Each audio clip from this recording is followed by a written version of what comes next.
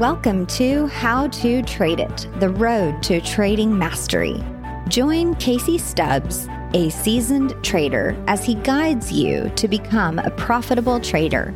Find actionable insights, real-life stories, and strategies to boost your trading skills.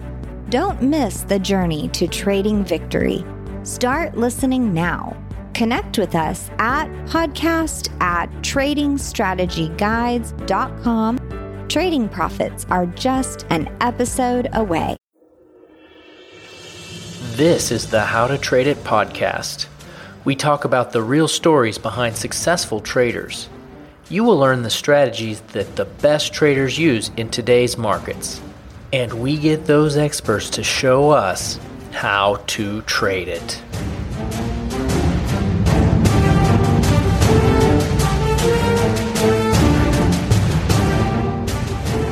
Hey everyone, this is Casey Stubbs, and I'm here today with Tom Sosnoff, the CEO of tastytrade.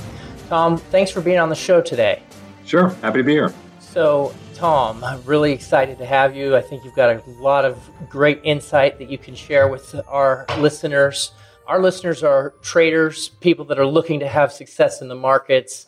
And so, can you share a little bit about yourself and how you got started in the financial trading world?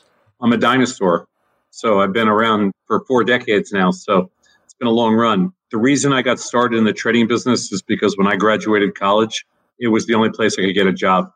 It was I graduated college in 1979, and I thought I was going to work in the field of international relations and international politics. Although it was the middle of a recession, there was no jobs, and I got a job offer in the world of finance. I've stayed here ever since. Okay, well, just to put it into perspective, I was born in 1976, so you definitely got some experience on me, which is good. You're a baby. Good. Yeah. So what was that first job in finance you got? I got a job with a company named Drexel Burnham that is no longer in existence today, but they were a big kind of boutique brokerage firm back in the 80s. They blew up under Mike Milken and they were privately held. They blew up in the late 80s, but I only was there for like less than a year, probably 6 months to a year. And it was a brokerage firm. So what was your main responsibilities there? Well, I was going through their training program, and I really hadn't been. I was like every year they took in like 25 or 30 new recruit, and I was part of that training platform, and I thought I was going to be somebody. Ultimately, I ended up leaving Drexel Burnham and driving out to Chicago and just coming to the floor of the SIBO, and I ended up, staying here for 40 years. So you got here, and now you're here. Yeah, I packed up my car I think I was about 23 or 24, and somebody offered me $50,000 to trade with in Chicago. And I didn't even know what it meant, but I thought $50,000 was the equivalent of like $5 million at the time. So I literally packed up my car one weekend and just moved to Chicago and went on the trading floor and never left. Wow. And so you were trading on the trading floor, and how did that work out for you? What was that like? I lasted 20 years. Not bad. I left on my own terms. Let's put it that way. I left on my own terms to build a company called Thinkorswim, which was an idea I had when I was standing in the pit one day. So built a company called Thinkorswim, sold it to TD Ameritrade, then started tastytrade.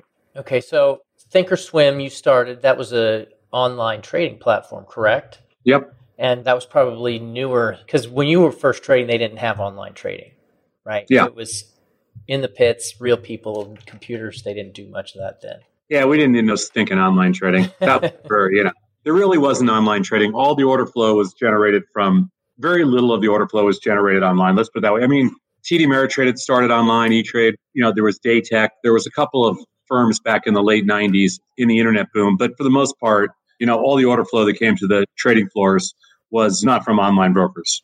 And so when you started Thinkorswim, how new was online trading then? Was that like really one of the first ones to do online trading? We were not one of the first ones to do online stock trading. We were one of the first two to do. There was us and Options Express that built option-centric platforms.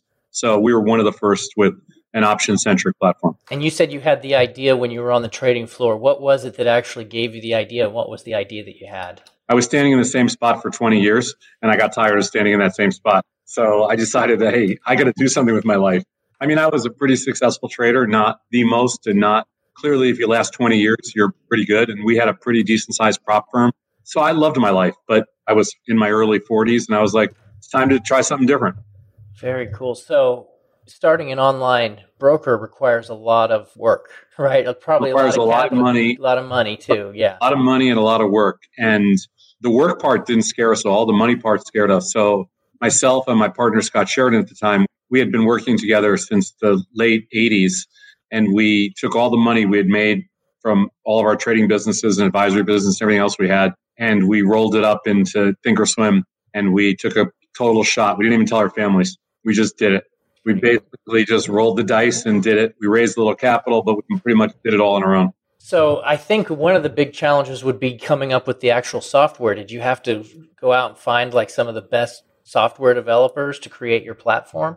Well, when you know absolutely nothing about software development, which was where I stood in 1999, it was a monster challenge. And if you remember 1999, again, you're a little young, but if you remember 1999, it was the year of the internet boom, and there were no software developers here in the US. So we have a really good story.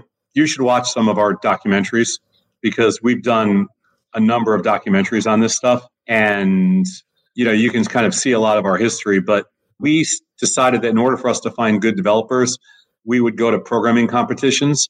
And we ended up through a weird set of coincidences, we ended up with a bunch of kids that were competitive programmers and that were among the top developers in the world, but they were Russian kids. And so we basically chased them around the globe, and we built the platform in St. Petersburg, Russia, in a garage with no heat and no hardware at the time. We had to smuggle in Sun servers from Chicago to Russia so that we could build a demo platform so that we could essentially learn how to build software. So we built it from scratch with a bunch of really brilliant kids. And to this day, we started a firm over there with 4 people. Today, they have 450, and they're probably the best financial fintech software development company in the world. So wow. Crazy story. But anyway, that's how we did it. That's pretty cool. So when you started, did you guys take off right away? Was there just a really heavy demand? Because, the Thinkorswim is a world-famous platform. Did you have any trouble getting it into the hands of people? Or? Well, when we came up with the name Thinkorswim, the first thing we were told was, A, you are never going to make it with that name. It's the dumbest name in the world. And B, nobody is going to trade on a platform called Thinkorswim. And C, there is no chance you're going to make it in a business where you're undercapitalized and you guys don't know anything about software development and nobody trades options. We were told all that great stuff, but we didn't listen to anybody because we didn't give a shit. So we just did our own thing. Right. And so was there a struggle in the beginning, get the user base connected? Of course. Look at everybody that you start a business. The most difficult thing is you can have the greatest idea in the world, but if you can't find customers, and we made deals, we sold our souls to many devils, and we acquired customers any way we could. Obviously, at the time, we tried a lot of different partnerships and marketing partnerships, and we did it all organically. We did it on our own. We didn't have enough money for traditional marketing, plus we couldn't compete that way. So we actually built up the most, today Thinkorswim is probably, Schwab just bought it for $28 billion. My guess is, along with TD Ameritrade, of course, but it's the most actively used platform in the world. And we built $1 billion company from nothing. It was a fun run. Yeah, definitely. I want to switch gears here and talk a little bit about some trading stuff. So you started 40 some years ago in trading, and what was your most difficult experiences in trading? Well, what are you talking about? Floor trading or either one, just like as far as struggling periods, not making money, losing trades, things like that. Well, when I first started, obviously you have all the hurdles of just getting started and just learning everything from the slang to what's going on to watching markets to everything else. But as the years progressed, the most difficult thing was not being an idiot. The biggest challenge with trading is just learning how to be successful. It's not rocket science by any stretch, and it's a pretty fair and even game. But a lot of times, you let your ego get in the way, and checking your ego is one of the hardest things to do. So was that something that you had to learn the hard way a couple times? Yeah, about 3,000 or 4,000 times. Oh, okay. Yeah. Remember, most floor traders, there's a lot of strong personalities and alpha males and crazy people, and the success rate's only about 5%. So back in those days, I mean, literally the success rate was about 5%. So if you survive a couple decades, you're one of the survivors, you're good. But in the retail side, now it's a little different. The survival rate's a lot higher, but it's a different game. Right. Introducing the Finance and Markets newsletter, a unique type of newsletter designed to inspire you to make sound financial decisions. Stories of successful people who overcame tremendous struggles will impress and motivate you to never give up on your financial and personal lives. Sign up today and get the inspiration you need. Go to the link in this episode's description to subscribe.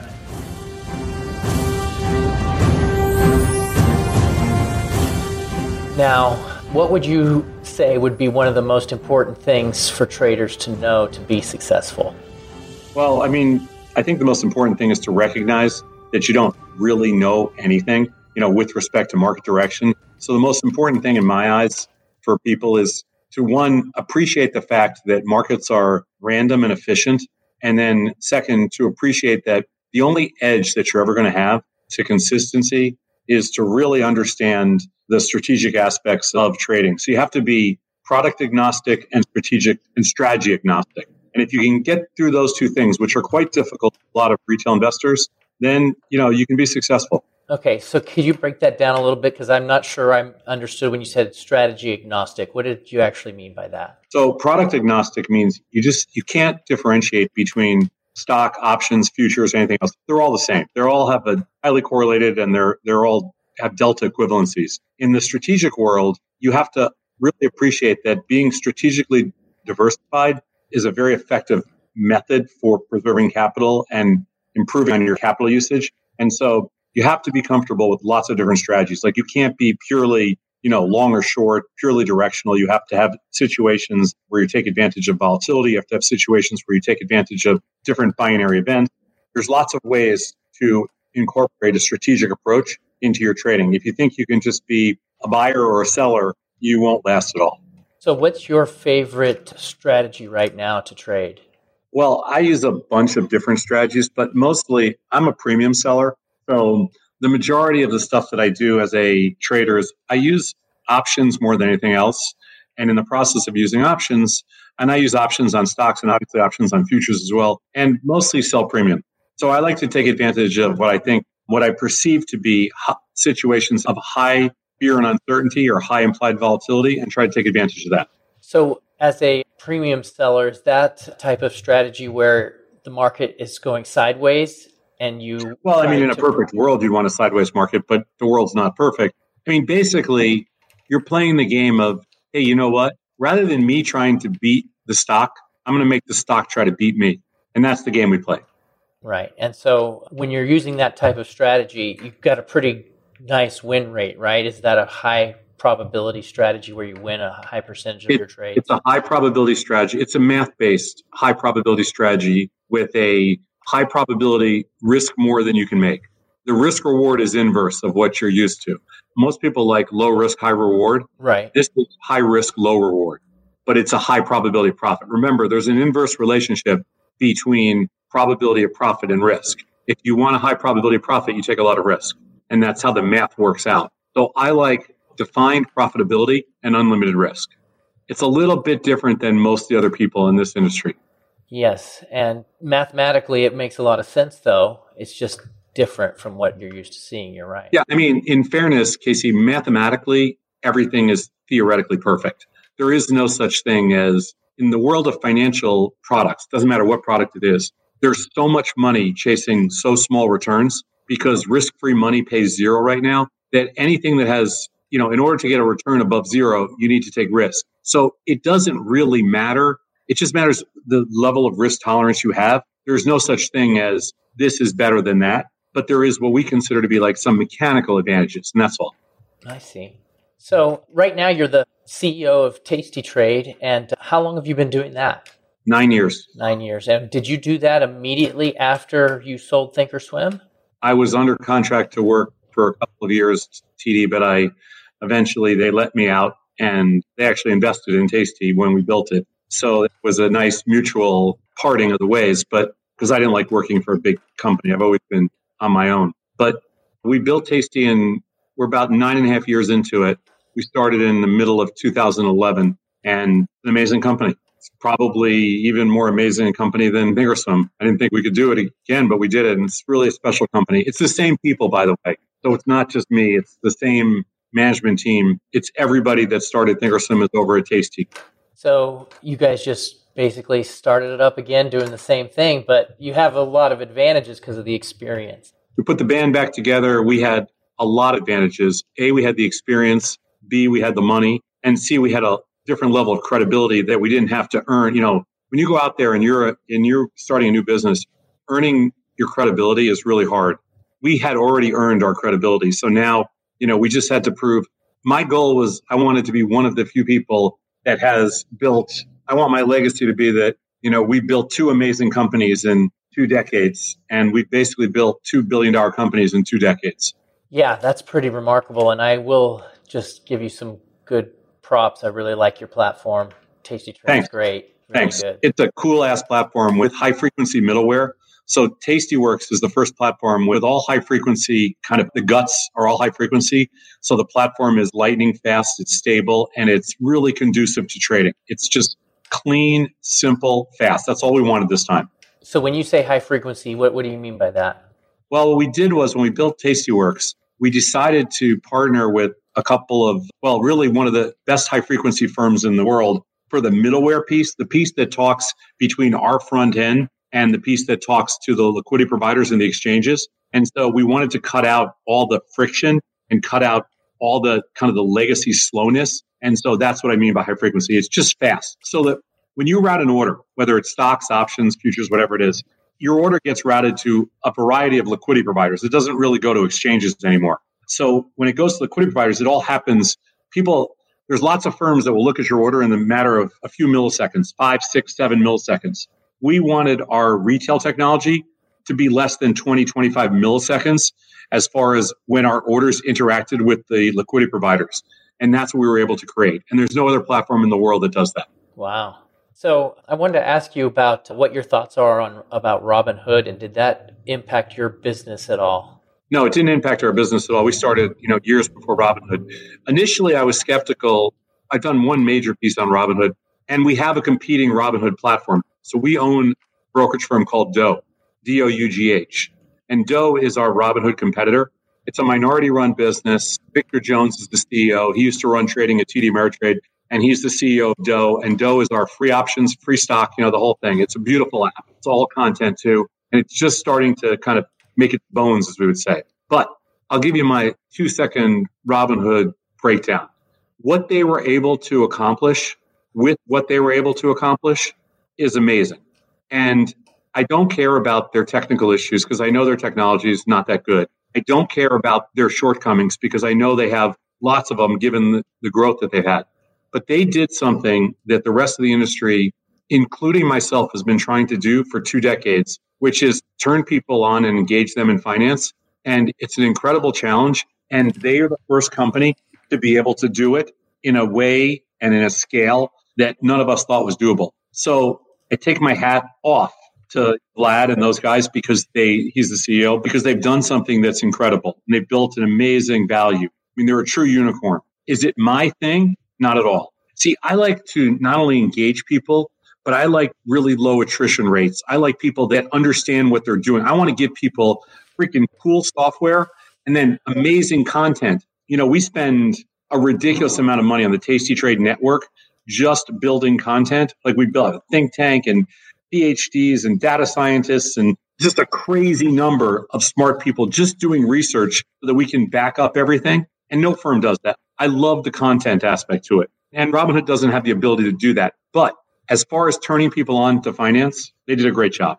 Yeah, and that's probably benefiting you guys as well, I'm sure. Because once they get into Robinhood, they get their feet wet in Robinhood, they get the taste of it, then they want to go somewhere where they can get educated and fed, which is like your Tasty Trade website with all that amazing content you guys have. Nobody can effectively trade Robinhood. You can't trade on that platform. It's too weak. The technology is too slow. The functionality is too weak, all that kind of stuff. As an engagement tool, it's freaking awesome. As a trading tool, it's horrible. But, you're right. It probably will lead to a lot of people coming over to us. And if it does, that's just awesome. Very good. Well, thank you so much for being on the show today. I really appreciate having you. I've learned a lot, and it's been quite a pleasure having you today. So thank you. Thanks, Casey. It was nice to meet you. And I'm going to check out your other podcasts and things like that. And I'm glad to be able to spend a few minutes with you. And thanks for hearing the story. Thank you. And so for everybody that's listening, make sure you guys go check out Tom's website, tastytrade.com. And it's got a great brokerage over there and a lot of great education as well. Yeah, you can check out the brokerage at tastyworks.com, and you can check out the content at tastytrade.com. We got a lot of tasties out there. Tastyworks and tastytrade.com. Thank you. Thanks for listening to the How to Trade It podcast. Our mission is to help you create security in the markets. If you have a question you want me to ask my guests, or a specific question you have for me, please email me at podcasttradingstrategyguides.com. I answer every email I get because this show is about helping you learn how to trade it. So again, please reach me at podcast@tradingstrategyguides.com. Thank you.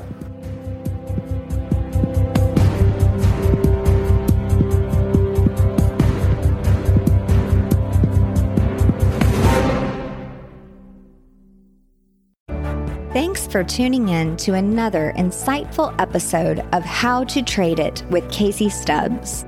We hope you found today's discussion valuable and inspiring. Remember, the road to trading mastery is a continuous one, and your commitment to learning and growing as a trader is the key to your success. If you have any questions, comments, or topics you'd like us to cover in future episodes, please reach out to us at podcast@tradingstrategyguides.com. Keep listening, keep learning, and keep trading your way to victory. Until next time.